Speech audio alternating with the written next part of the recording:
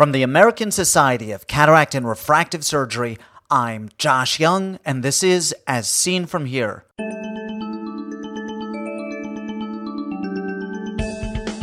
On today's podcast, the future is now. And so everything will be combined together and will be presented as a package to patients that will be a different procedure than what you would have with a traditional type of intraocular lenses. First, this.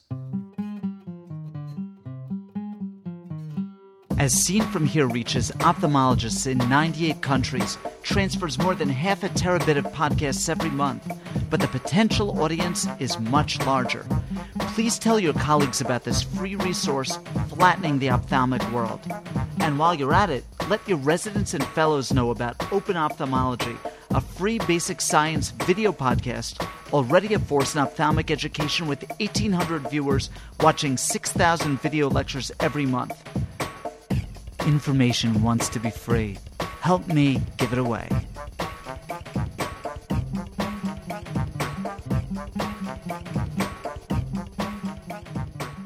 In the distant future, your patient will recline in the prep room while a laser beam creates a perfect capsulorhexis, pre-emulsifies the lens, and then, to finish things off, creates paracenteses and the main wound. You just tidy things up and take credit for another perfect surgery. How do I know? I've already seen it. ASCRS Winter Update was abuzz with new technologies, and taking pride of place among them was the femtosecond laser. Steve Lane chaired the session, and I got to speak to him afterwards. Steve, let's talk about the femtosecond laser. The videos that Kerry Solomon showed were almost like science fiction. But the question that has to be asked, why use it? Or, put another way, which patients would benefit from it? Well, I think all patients will benefit from the femtosecond technology, but we still have a long ways to go in proving that. Theoretically, the consistency that we'll be able to achieve with the femtosecond laser from one surgeon to another, and importantly, within each surgeon, in terms of being able to accurately make an incision the same way every single time, that really will guarantee that we can hermetically seal the cornea, from being able to make a capsulorhexis that will be of consistent size, of consistent shape, and in consistent position, which I think will be very important with new generations of intraocular lenses, is going to be very critical. And the fact that we can soften the lens to make the procedure easier, more efficient, and importantly safer for patients is really what the advantages are going to be. Now, long term, what has to be proven is that we're able to get better results of our predictability of intraocular lenses as a result of making this consistent capsulorhexis that overlaps the intraocular lens anteriorly, that locks the lens in a better position where we can more accurately predict the effective lens position. Those are things that really need to be proven, but theoretically, and at least in some of the early work, it looks like that may be the case. And that's very, very exciting because I do think that will improve our results. Steve, I'm going to totally split hairs here. I understand with the femtosecond laser that the incision in the anterior capsule is round, but is it really a capsulorhexis? Well, it certainly is a capsulorhexis in that the way in which it's made, although it's made with a laser instead of a forceps or a needle that tears the capsule, the strength certainly appears to be equally good, right? Of course, regardless that's of the way it's done. What I'm getting at is, what do you feel that the strength and the durability is relative to a capsulorhexis? I think that again needs to be proven. But some of the early work in terms of taking the remnant, which is some of the work I'm aware of, and stretching it and seeing the elasticity of that residual piece and so on, shows that it's every bit as strong as a regular capsulorhexis. And so I do believe that the strength, granted it's not made in the same way, so maybe the terminology isn't quite correct, but the end result is really the same, and except that it's better, more round, better positioning on the lens where you want it to be, and of a very, very consistent size. And there's certainly a lot of data available now that shows that. Steve, I'm going to ask a non-medical question here, but it's a question that we can't get away with this laser. How do you think that the femtosecond is going to be marketed? Am I really going to go to my patient and say, look, if you don't pay this premium, my complication rate is going to be higher? No, I mean, this is going to be marketed, I think, to patients in a way in which it becomes part of a package that is going to be offered to patients. It's not a matter of laying out a la carte the different possibilities. I'm not going to say to you as a patient, okay, you have cataracts, we need to do cataract surgery. You can have X, Y, or Z lens, pick from that list. You can have a femtosecond cataract procedure or not, pick from that. You can have LRIs or a toric lens, pick from that. There's not going to be, I think, an a la carte type of menu for patients. What we're going to say is, this is the way that we do the procedure. And if you want the procedure done, this is how we're going to do it. And for that, this will cost you X, whatever that happens to be.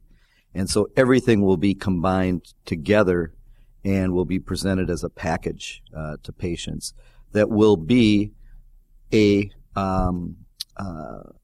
different procedure than what you would have with traditional type of intraocular lenses and traditional ways of taking care of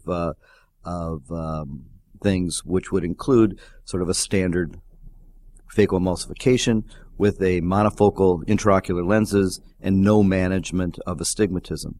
And people will choose to have that, or they may choose to have a multifocal lens that corrects for astigmatism with some type of peripheral corneal relaxing incision made by a femtosecond laser and a femtosecond procedure.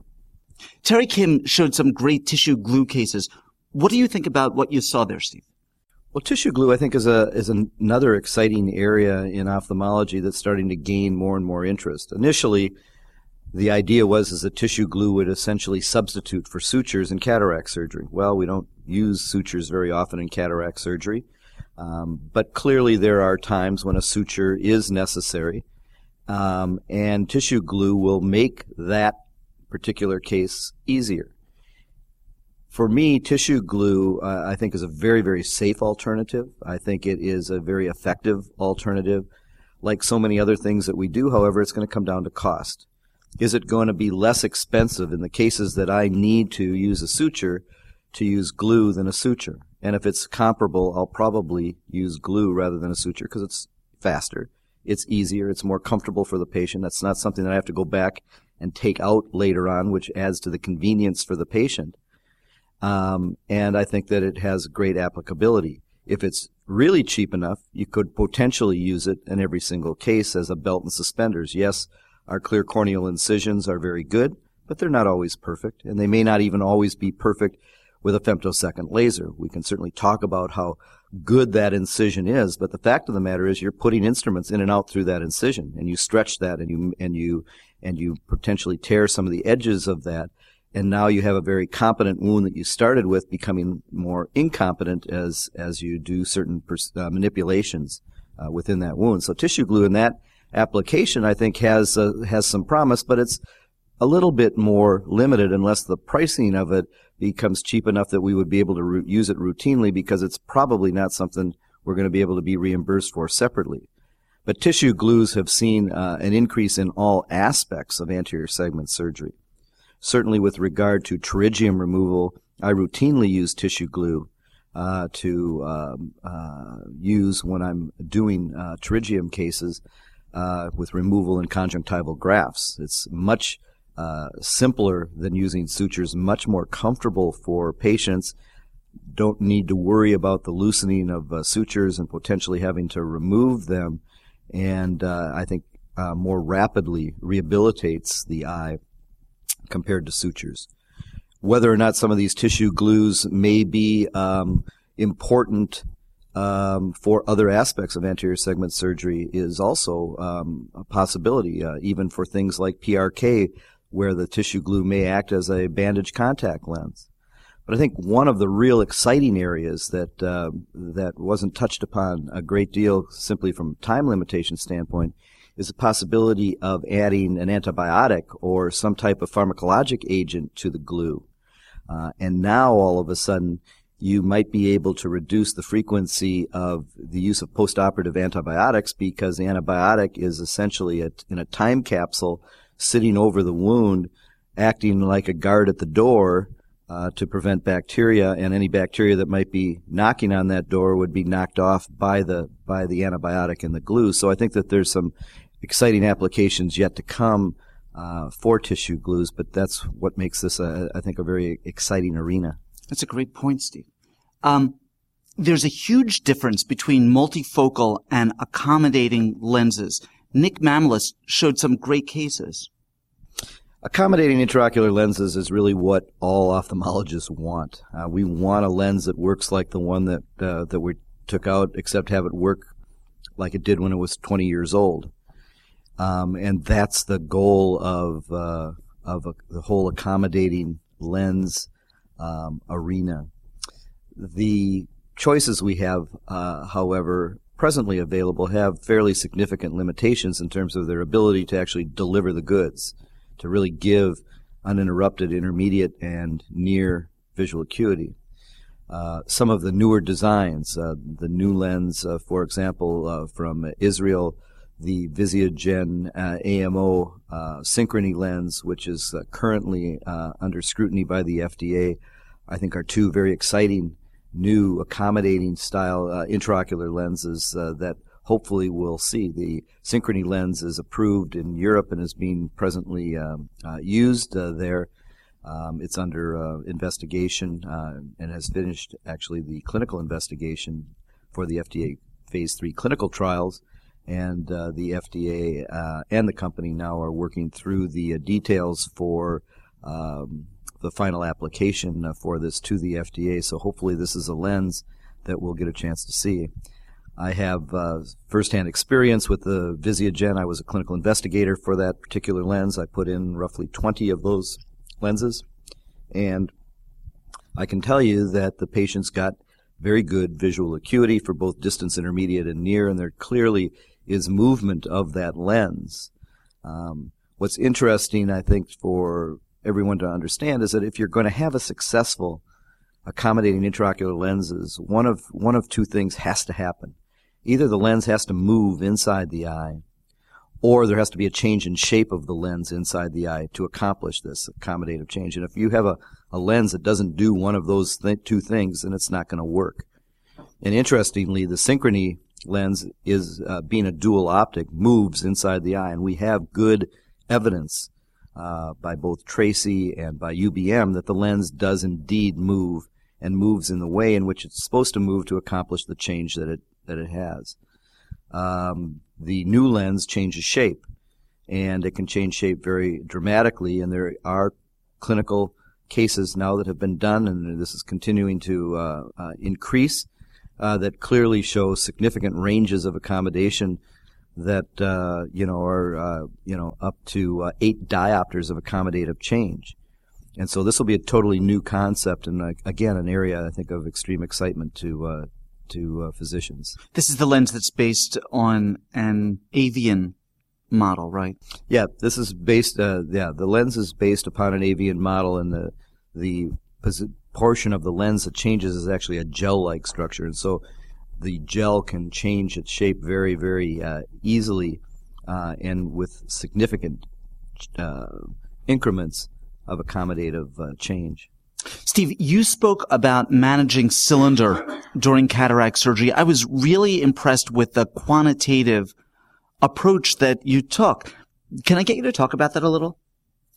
One of the areas of cataract surgery that is of great frustration to clinicians in terms of achieving the best result for their patients is the correction of astigmatism. We have mechanisms now where we really have some tools finally that can pretty accurately correct for astigmatism. Peripheral corneal relaxing incisions, or LRIs, have been around for a long time. We've used those, but regardless of how experienced the surgeon is, there's a fair amount of unpredictability to those. There's a fair amount of variability in the response, and it's simply a healing response issue because we all, as humans, heal differently, and so the effect that we might get from an incision from patient A to patient B can be dramatically different, even though we do it in as identical a fashion as possible. And so because of that unpredictability, toric intraocular lenses have become available, which have the potential to much more accurately correct for the cylindrical component. The problem now becomes, with this new tool, how do we make sure that we predict the right power of that lens, and how do we predict the right position of that lens to optimize the results for our patients? And there are some tools that now are available that will help us. The Orange system by WaveTech is one such tool, and I am a consultant to WaveTech. But it allows us to, in a real-time fashion, measure the refractive power of the eye in an aphakic state, so that on the table, as we're doing the surgery, when we remove the lens, we can reinflate the eye to a physiologic pressure, measure the eye, and get a very accurate refraction, both in terms of sphere and cylinder, and will give us a power for the lens to be placed. So, at a first glance, we can correct the sphere more accurately, or at least double check on our results that we got preoperatively using IOL masters and lens stars and so on. But importantly, it also gives us a snapshot of what the cylinder is as well. How much cylinder is there, and in what direction is it? And it may not correlate with what we had preoperatively by keratometry. And so we can use this tool to more accurately predict, for example, a toric intraocular lens power and where that lens should be positioned. The positioning of it then can be remeasured after the lens is placed and put into the spot that we think is the right place. We can take a measurement and we can see how far off it we might be, in both in terms of power and position. And we can rotate the eye at the same time and test it again. These measurements each take about 15 seconds or so to do, so it's pretty quick. And so we can continually check to see if we've got it right where we want to, and then when we are finally at the final end of it, happy with the position that it's in, call it quits at that point and be pretty reassured that we got the lens in the right power and in the right place. Another interesting instrument is made by Sensory Motor Incorporated, a German company, and their instrument uses, again, information to assure the positioning of a toric lens or a peripheral corneal relaxing incision. This really utilizes the registration process that has been used with laser refractive surgery for a long time. But briefly, a snapshot of the patient's eye is taken preoperatively in an upright position. Essentially, it's a picture. And it measures certain features of that patient's eyes. The pupil size, for example, the limbus, and scleral vessels. And then it registers that. It's put onto it's all digitized and put onto a UBM stick, which is then plugged into the unit into the operating room. And now the patient's eye is registered. And so it matches that. It matches the scleral vessels. It matches the pupil size. It matches the limbus. So it compensates for things like cyclotorsion when the patient lies down. Exactly. And so as the patient's eye moves, so too does the scale that overrides it that you look through the microscope on. And so you can accurately predict where the lens needs to be positioned, and all without ever making a mark on the eye. Stephen Lane is in private practice at Associated Eye Care in St. Paul, Minnesota.